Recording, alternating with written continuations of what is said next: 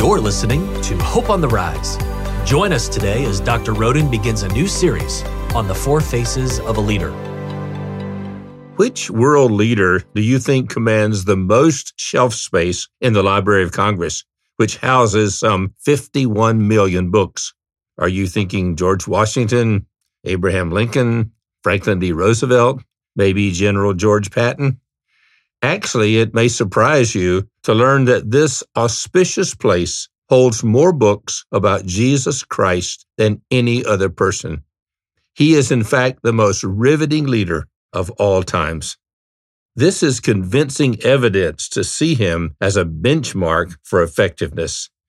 In just 33 years, he accomplished more that has lasted longer with greater impact and wider reach than any leader in history. The following words are sometimes attributed to James Allan Francis. He never wrote a book. He never held an office. He never went to college. He never traveled more than 200 miles from the place where he was born. Yet the truth about Jesus cannot be refuted. All the armies that have ever been marshaled and all the navies that ever were built and all the parliaments that ever met have not affected the life of people on this planet as profoundly as this one solitary life. How did he do it? First of all, Jesus viewed himself as a shepherd. He knew exactly what he was called to do. He said in John 10, the true shepherd focuses on the sheep. Their potential is the shepherd's sole mission.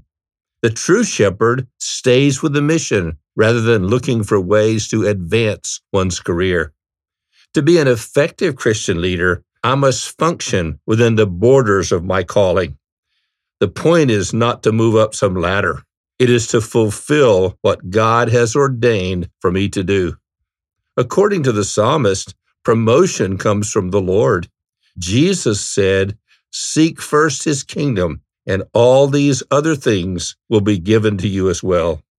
Can you envision a world in which every leader focuses on the well-being of those they are responsible for?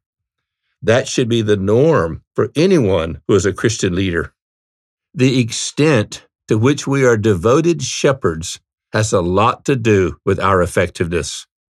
When we embrace what we do in life as a calling rather than a career, it takes the claim of privilege out of the equation. Often, it means seasons of sacrifice. I don't think it is sacrilegious to say that Jesus, coming from heaven to earth, was not a career move. He knew in advance it would not be easy, but he came anyway. He was called. He wanted to please the Father. My prayer is that the image of Jesus as the face of a shepherd will influence you to define success not by how many people you control or how much you earn, but rather by how many people you serve and how much you give away. And that's Hope on the Rise for now. To receive a free sample from the book Four Faces of a Leader, go to bobroden.com. That's BOBRHODEN.com.